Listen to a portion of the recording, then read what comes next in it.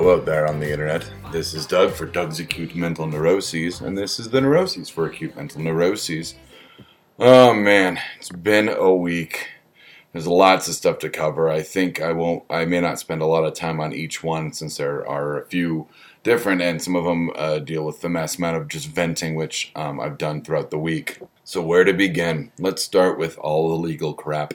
I believe I talked about last week that I ended up being free and clear legally, which is great. I talked about putting in to get off of paper, to get off of probation, and kind of start my life anew. Birth from the warm, wet womb, from the labor pains of the last almost year. And I got a letter in the mail from my probation officer saying that I've been transferred to a less intensive probation program, which was good. She canceled our appointment and then told me to call and reschedule with a new case manager.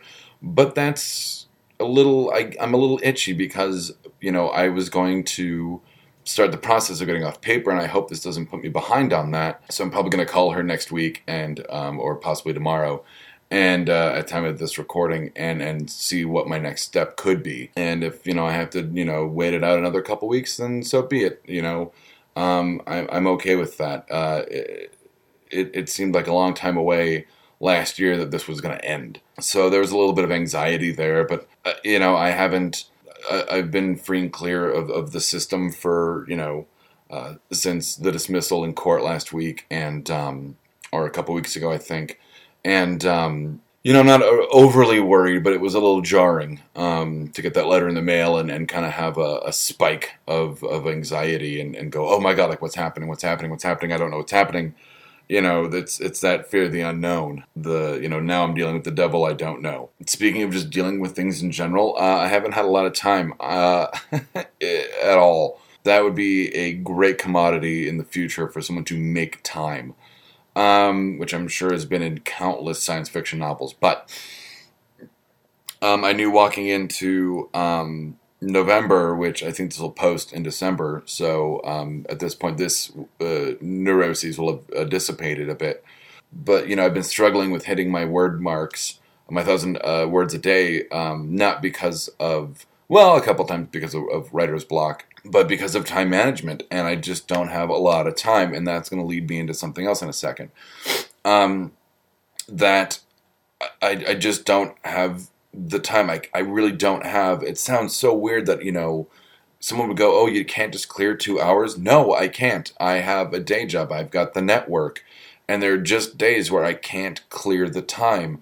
I'm trying my best. I'm hoping that as of this recording, the next week I only work at the day job very minimally, so I'm hoping I can spend entire days off writing for hours at a whack, and I'm really hoping to recoup some of my word count, because it's what it should be is literally, I think, like a third or a little less than a half of what it should be, based on the original 1,000 words a day and doing the math behind it all. That said, I am excited about what I'm writing. I still am. I cracked the final big death in the third act, and I'm looking forward to writing that death and then moving on to really the end of the novel.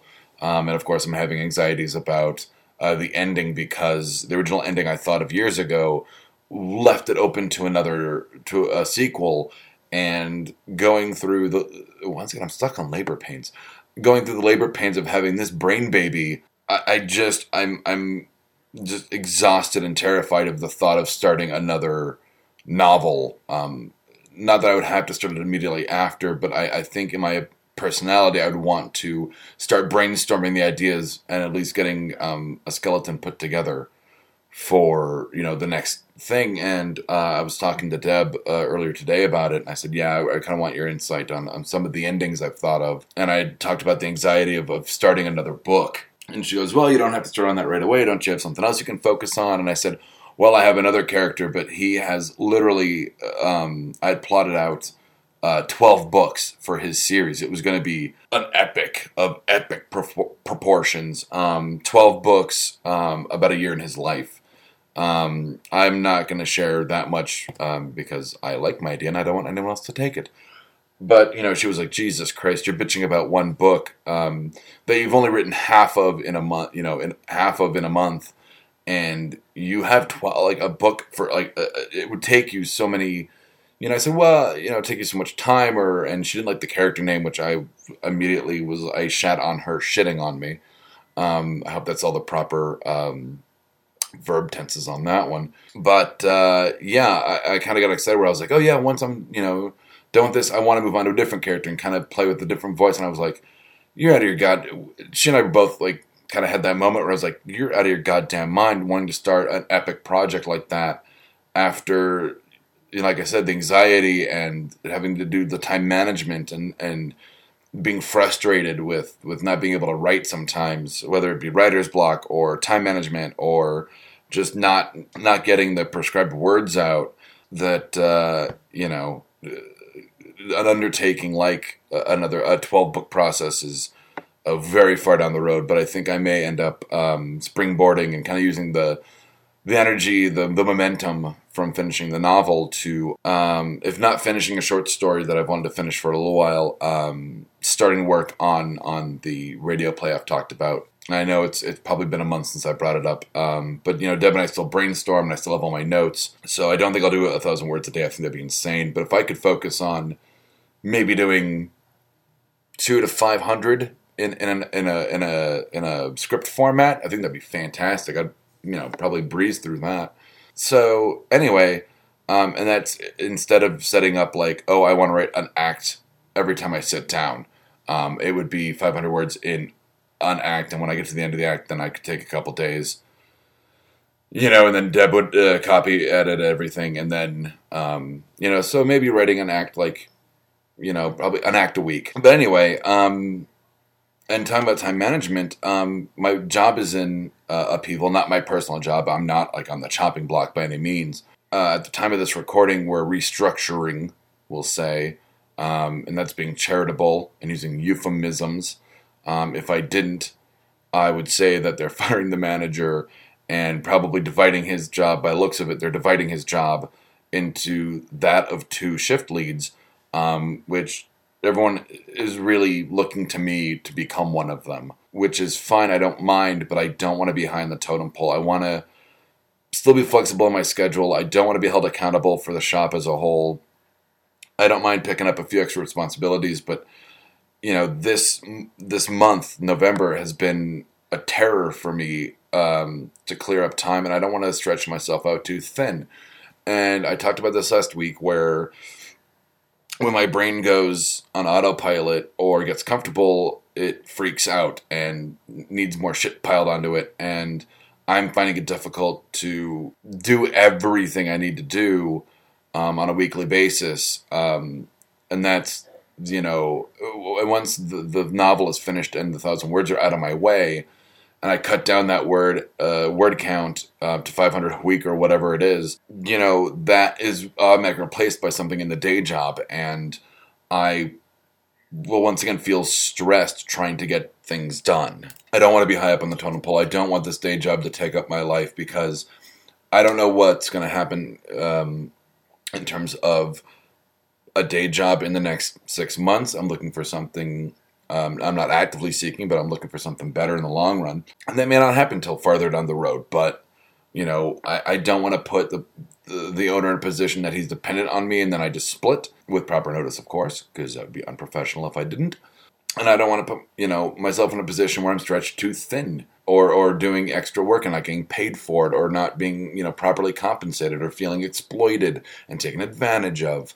I don't want to put myself in that position. I don't want to put him in the position I'd mentioned earlier. So, that's part and parcel with time management is I'm just trying to balance everything, and it's incredibly frustrating when I can't, when I know I can, or that I don't and I know I can. It's also, I'm getting personally frustrated. Maybe I shouldn't say frustrated, but I had talked, I think last week, about seeing Thor 2 and shifting from alone to lonely, and I had posted something on Facebook, something just very cute and funny, and I had said, is it too much to ask to find a girl who knows about the Infinity Gems and loves the Stone Roses? And the first two comments on that post were, yes. And the third one was me saying, fuck. But part of it is, I can bitch and moan all I want about not being able to find a girl, but I'm not necessarily actively seeking one in the regard of I don't get out much, and part of that is the legal issues and the probation. And when all's said and done, probably at the end of the year, I will kind of reemerge out of the cocoon that came out of the womb from the first 2 minutes of the show. I won't necessarily actively seek. I think that brings an air of desperation. But I'll start going out again, and that will obviously enhance my chances of meeting this Britpop comic book loving girl, which I found one and it didn't work out, but I know they're out there. They have to be. So, because obviously, there's, just mathematically speaking, there has to be more than one girl out there for me in terms of just interests alone. And then we'll get into how we get along. But I'm assuming the interest coinciding would have us get along. Wow, I'm already at the more than halfway mark.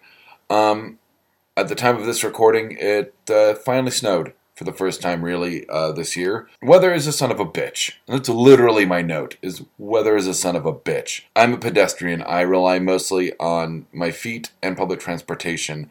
And I find that people's opinion of the weather has a lot to do with if they drive or not. And they go, didn't snow that bad. Well, you don't have to walk in it. You're not dealing with the wind. You're not out in the elements braving it the way I am. And I'm not saying I'm a goddamn pioneer and, women have birthing holes and baby troughs. I'm not saying that by any means. I mean, I have much higher quality clothes to keep me warm. But it's just a pain in the ass. Weather to me is very inconvenient. And I don't like being inconvenienced, especially by the elements. I can't punch snow. It frustrates me. Not that I punch anything when it frustrates me. I work through my problems in a calm manner, using a sort of speaking, which is ineffectual against snow as well. So it doesn't matter if I'm punching with my fists or my words. It doesn't goddamn listen to me. Or fall down and go away. Fucking weather. Let's see, what else? I've started a semi-secret. I'm sure it's going to be a fun little experiment in terms of writing. I've started a secondary Twitter account. We have the one for the network that I run right now. And I did another one that's a lot of fun. I'm a huge fan of mythology, Greek, Roman, and Norse. And I was a fan of this shit before Thor ever became a movie. And I managed to park the username at the real god Loki. And I'm going to have a lot of fun toying with hashtags and ats and tagging people because we've just started doing that for the network to build our visibility. I still don't quite know all the ins and outs of using Twitter, as I'm still relatively new to it in the last 6 months. I'm a late adopter on Twitter. So I'm going to be using the Loki handle to experiment with all that kind of stuff and see what I can do and what I can't and all that, as well as just have a lot of fun. And it's going to be from the point of view of the actual Norse god. Loki will not be the Marvel Universe one. So you'll see things like just hanging out in the room without doors for the next 1,000 years. What are you up to at Kim Kardashian or at NFL, whatever it is. So I'm going to be pulling a lot of, going to be doing a lot of research and it'll be a lot of fun. I've always liked the thought of these people that start the Twitters of historical figures and kind of put their own anachronistic spin on it. And I think I enjoy that a lot. And I think it's a lot of fun, and I'm glad to be kind of joining that cadre of people. And it kind of gives me an outlet for some fun, just to have fun and write funny stuff. That's not anything long form or serious. As kind of a parting shot at the end of the episode, a couple of sad announcements, and this will be wouldn't say old news, but past news. I want to say, I want to send my condolences and thoughts out to Chris Hardwick and his friends and family. His father died last week. Hashtag RIP Billy Hardwick. I originally skipped his dad's Nerdist episode and I'm not quite sure why. I don't know if I was that's when I was kind of just cherry picking episodes or something else caught my attention and I kind of missed it. But I'm going to go back and listen to it, kind of in the spirit of support. So I want to say, my condolences to Chris Hardwick at Nerdist on Twitter. And I also want to give my condolences to past and future Shooting the Gap guest Dan Baker, whose grandmother recently passed away, I believe last week as well. I lost my dad's mom when I was in my teens, and I was never super tight with my dad's parents. They lived kind of farther away, and that distance did not breed familiarity. But following that, years later, in my early 20s, I believe I was 21 or 22. I lost 3 grandparents in 1 year. I lost my dad's dad, and I lost both my mom's parents. My dad's dad in January, and then my mom's parents that following August and then October. And I was very, very close with my mom's parents. So, my condolences to Dan and his friends and family grieving that loss. I'm very sorry for it.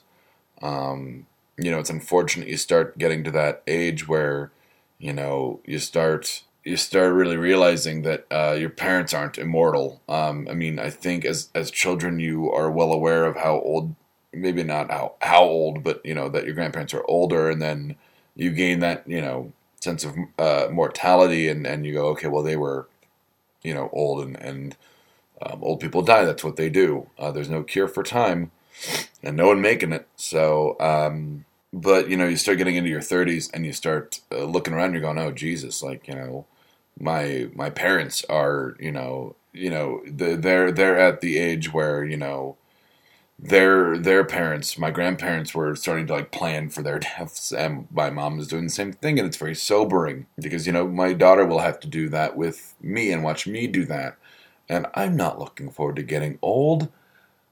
My day job is next to an old person daycare, and the food they make them is horrible. I don't want to get old. I don't want to eat that food or drink that weird boiled fruit juice. They put juice in water and boil it in a giant vat. Fruit and water and boil it in a vat and call it juice. It's fucking disgusting. It smells like grape fart for hours. Hours! So, on the note of grape farts, I don't have a Facebook submitted sign off today. So, I will say, the cookie crumbles that way, and that's how it is. Or something like that. From Doug and his acute mental neuroses. Good night. Thank you for listening to the BACN, your home for Almost Bacon and Banjo!